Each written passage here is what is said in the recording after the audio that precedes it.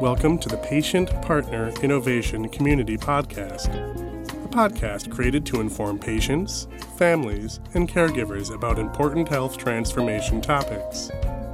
Since the 2001 Crossing the Quality Chasm report by the Institute of Medicine, our nation's healthcare system has recognized its need to improve quality of care by way of 6 important aims that make healthcare safe, efficient, effective, patient-centered, timely, and equitable.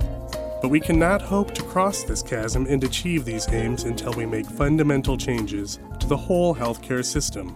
All levels of this work require dramatic improvements from the patient's experience.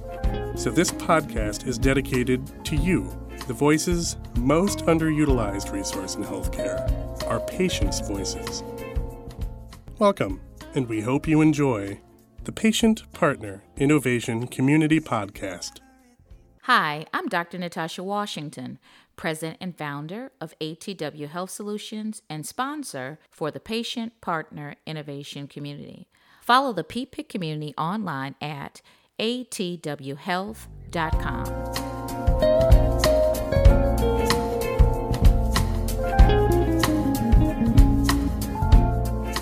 Well, hello, everyone. I am Desiree Collins Bradley with Patient Partner Innovation Community, and thank you for tuning into our podcast today. We have a special guest with us, Latasha Rouse. And Latasha, we met, with a common bond around maternal health advocacy. So why don't you go ahead and introduce yourself to our listeners? So I am Latasha Rouse, and I am a married mother of 4. I have a 10-year-old son and triplets that are 7 years old now. And I am a patient and family advisor for several national organizations, state organizations.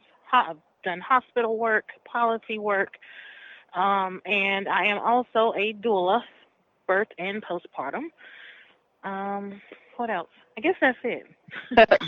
Well, that is a lot. You are, I would say, the maternal health renaissance woman. You've done so many things in so many different spaces. Tonight, we're going to really focus on maternal health, the crisis, advocacy work, and what we can do, right? Those listeners that are tuning in to say, okay, I'm in my community. What can I do? Give them some ideas and hopefully inspire them to get involved. And I'll say I have my own maternal health, I would say, crisis journey. This topic is near and dear to my heart.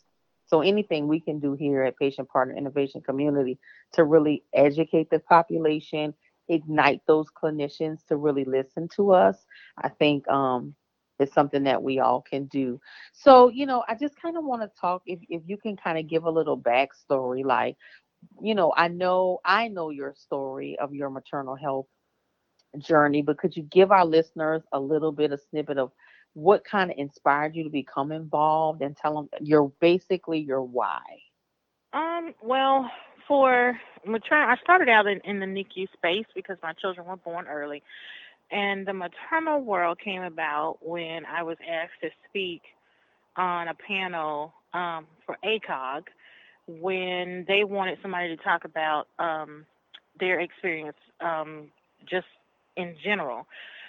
They didn't know what I was going to talk about. Nobody ever asked me, so I got to say what I wanted to. And I told them all about my experience having a hemorrhage after my triplets were born, and how in that space EMS drivers came to my house, the EMS workers came to my house, and what I thought was going to happen was they were going to pick me up and run me out the door because the amount of blood that I lost was like a murder scene. But they came in and they asked me a lot of questions, and they acted as if I had caused it.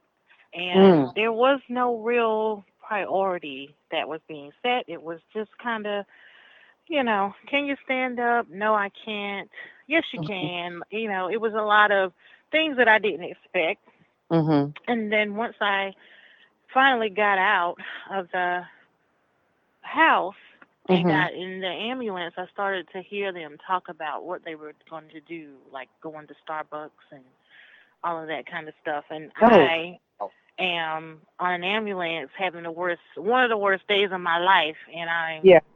listening to someone not even have the common courtesy to have that conversation at another time.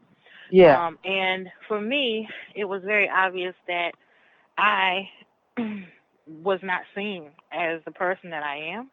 They Mhm. could only see me what felt like as a stereotype. There was no care and concern. It was very cold, Mm. and they clearly could not have been looking at my situation. No one ever went to check and see how much blood I lost. I mean, there were so many things that Yeah. a person that was there and cared would have done that Yeah. didn't happen. Yeah. So I told that story, and Mhm. from there, I got so many responses and calls and speaking engagements and councils to sit on Yeah. because that story is a typical story. That Mhm. story is the story that many women have, many women of color. Some women have it, they're not of color, but a lot of women of color have it. And it's the story of being blamed, the story of not being listened to, the story Mhm. of not being treated with care and concern and compassion, not being a priority. And, we want things to be better. Absolutely, we want that. And I think you touched on a couple of things. You think about the training aspect of this. I think, as we discuss, and in wake of Black Lives Matter, health disparities has been put out in the forefront. And for most of us that have been in this space, health disparities and inequities in healthcare, this has been going on a long time, very long time. But I think, it's gotten a lot of buzz, I would say, in most recent, right? A lot of media attention. So the whole thing about the actual training aspect, because when I think of things, and this is just me, just this is just me and my in the way my brain works. I think about, okay, what could be some really good solutions in this? And so for those that are listening in the healthcare space and may think that, oh, this doesn't happen in my community, I would challenge you to really look at your data out there, that it is happening and it's happening at alarming rates. And what can you do to really change this, right? So, what could have been done? Absolutely some implicit bias training, right? For those in all healthcare spaces. And when we think about healthcare, especially in the bias training world, we only think about inpatient, right? We're not thinking about, and this is just what I've seen in my own personal work. We always see what they're doing in the hospital setting. But your healthcare encounter started way before you hit the hospital doors, right? It started when those EMS workers pulled up to your door to assess the situation and automatically kind of dismissed you in a sense. So they could have really, really benefited from having that proper training, even outside those hospital doors. I hope that makes sense. I agree that implicit bias training is important, but I also agree that there's not enough training in this world that is going to make you treat a human being like a human being if you don't Yeah, want to. yeah, So yeah, I can tell you all the specifics about implicit bias training and why yeah. you need to understand what bias is and what Hmm. cultural competency is and how people of different cultures react and, what you should Mm. know. Yeah.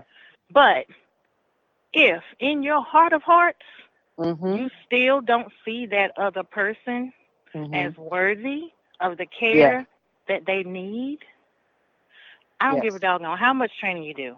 That's Yeah. still not going to happen. It is Yeah. a thing that people have to do in the Mhm. healthcare space where if you see somebody doing something Mhm. that's off, that's wrong, you have to say something as a Absolutely. coworker because most of these times, I mean, you look at Shasia Washington, Yeah. her case. Yeah. Now they waited until this woman was dead to fire this doctor. Yep. I know. And that's She unacceptable. had to die. They already knew. Mhm. That wasn't something that no one knew about him. There was Mhm. nothing like that. So it is also Yeah. making sure that the people who are around, who Yeah. are the people Mhm. who speak up when they see these things. and make sure that correction happens. And they put a little skin in the game.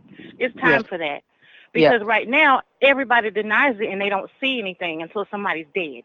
Yeah, you're right. And the other piece to this too is and I feel your passion through this phone. I love it. The other piece to this is having an environment where I feel comfortable to speak up. Because I think a lot of time people are scared. They're scared to lose their jobs. They're scared to be, blackballed in a sense because of the backlash of being, oh my goodness, I'm that whistleblower, right? But it's that old saying, when you see something, say something. And we teach our children this, right? I know I teach my kids. If you see somebody doing something wrong, whether it's at school, with your friends, you need to say something. You're guilty by association, in all honesty, when something happens, you don't say anything. And so, I love the fact that you pointed that out, that people need to speak up. And I think in the wake of Black Lives Matter, I mean, we're seeing police officers that are starting to speak out against their peers, which, that code is one that has never been broken. And just recently, I saw on the news there was a police officer that was arrested and, charged because not because of body cam, because the officers that were in that encounter had the courage enough, felt comfortable enough to speak up. So we need to really have that same environment in this healthcare space, because I don't know about you, but I'm tired of seeing women that look like you and me die every day and nobody cares. I want to see the culture change, and that is a lot of times why I say people will ask me that question, like, I'm just going to go start a nonprofit and I'm going to work with people. And I say, yeah, that's nice and that's needed. But there's also a need for the healthcare system to get an overhaul. And that is your state health and human services, that is your hospitals, those are your organizations. It's time for the administrations to look different. Yep. It's time for health and human services to fund, and the government to fund, home visits, doulas. It's time for them to fund support so that women know that they have somebody by their side that they can tell when these things happen and that can support them through it. It's time for the administrations to not just put up these statements and make sure that they're acting them out. Because if they are, then their boards look different. Their administrations look different. And there's not this point at which the of color drops off. And now everybody underneath that glass ceiling looks one way and everybody above it looks another way. I love it. Ooh, yes, that's golden there. Now, you touched on something that I want our listeners to know a little bit more about, the whole doula services, right? So I know just from knowing you and following your journey that you went through doula training and now you're a doula. And I think the whole doula role, because I can have someone that looks like me from my community to help me, when you say guide me along the way, that I can relate to, I think is key. So could you tell us a little bit about, for those people that may be tuning in that don't even know what a doula is, what is the role? The role of a doula is someone that will support you emotionally, physically, and with information. So, and the information part is where I feel like you can make a huge change, because if you're just Googling things, you might get good evidence-based information and you may not. You might be hearing someone's story who is re-traumatizing you, and not necessarily your case, but you take it on because we do that. And so you can get this evidence-based information to discuss with your doctor. That gives you power that we have not always had. That's right. When we walk in a room and we're handing them a piece of paper showing that we have researched something and it's sound. Yes. And we already know pros and cons, but I want to know what you think. Yeah. Are you going to say something totally different? Or now are we talking about what's good for me? Am I now an individual? Did I Mm-hmm. move from the stereotype? That's right. Because we have to do that also. We have to advocate for ourselves. And Mhm. so, as a doula, that is a person that can help you have the knowledge, information to do that and Oh, support you through it. absolute love. I tell you what, for those women and listeners, really everyone that's listening into this podcast, I would urge you to really seek out in your own communities doula services. I know they are nationwide. There's doulas everywhere in the community. So I would urge you to really reach out to that as a resource to kind of help you through the bridge, because I don't know, but not everybody has, and maybe I'm a little tainted, but not everybody has like that beautiful maternal scenario, right? You see on television where it's roses and birds and everything is so beautiful. Sometimes things can be a little scary, and it's not always easy to discuss that with a provider that doesn't necessarily look like you. So recently, I know, we kind of recruited you to become involved with maternal health measurement work on the national level with CMS, which for those listening, Center for Medicare and Medicaid Services. So I just kind of want to get your insight on how was that? How was that experience? And do you think that it's really important for patients to become more involved in that measurement space? Give me some insights on that. I think it is. It was a great experience. I had some colleagues in the room that I knew from before, and because I had been in the space for a while, I knew the information. Um, it was good to be able to add to the conversation. There were several pieces that I saw that had not been calculated, Hmm. and so being able to contribute was amazing. I love it when there is a match between um, you know, some of the more seasoned um, patient and family advisors and someone who may not be. And I say that because I can tell you my story as I just did, Yeah. and I might not shed a tear. But I guarantee you that mama who went through it last year, Yes. her tears are going to be felt in a different way. So I can give you facts and I can apply them to my story, Mhm. and you will feel that. But it's also important to have someone who just had that experience, Mhm. because they're gonna tell you in a different way. So that was amazing. Um, and I encourage people to um, find ways to partner in their communities. Mhm. There's always, especially now, an opportunity to partner at different levels. My hope is that when you start partnering um, at a hospital level. And I say that because it will Mhm. help you to know what to ask for at the next level. Yeah. Yes. Start That. at your hospital where you Mhm. have experience, where you've had your challenges, Mhm. and they will surely they have councils and a lot of them, and if Mhm. not, you might be able to start them That's right. and start to share at that level. And once you get to know the inner workings, you're going to see that more opportunities open, and then the next level, and you can, the sky's the limit. Um, but I wouldn't say for everybody to start out in measurement. Yeah. I Also, wouldn't say that one. yeah. And it's funny, measurement and I would say quality measurement work.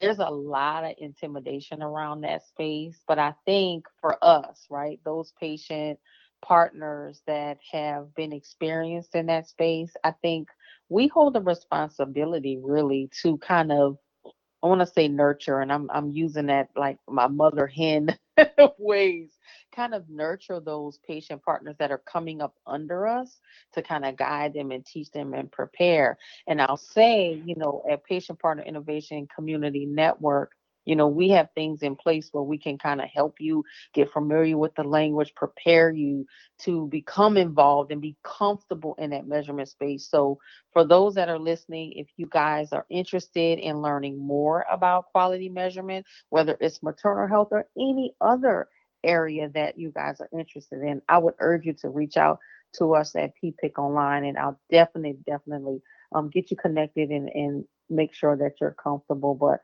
it's before I let you go, this has been a wonderful conversation, and I could talk about this all night, all day, because it's such a near and dear topic to me. But for those people that are listening, right? So we have many different listeners. We're healthcare system leaders, we have patients, we have providers, everybody, but I would say the kitchen sink is listening to our podcast. For each one of those, I'll say patients, providers, healthcare systems. What I would say advice or insight, if you could sit down with each particular area one by one at each level, what would you say to them? Patient and family advisors, I would say, find yourself a wonderful mentor, somebody who you trust and you can talk to and lean on as you do this work. For clinicians, I would say it's not as hard as you think to incorporate a patient and family advisor into your work, into your quality improvement work. There are tons of resources out there for that. And then for the administration, honestly, out of the whole group, a lot of times, and I know at every conference this is said, but the administrators are the ones that can make it tough. So I would say to you to trust your leaders. If they come to you and they want to start something and they have an idea, trust them. Allow them to grow and allow them to participate in this space, because there is much change that can be made, and having patient and family partners be a part of it means that it happens faster.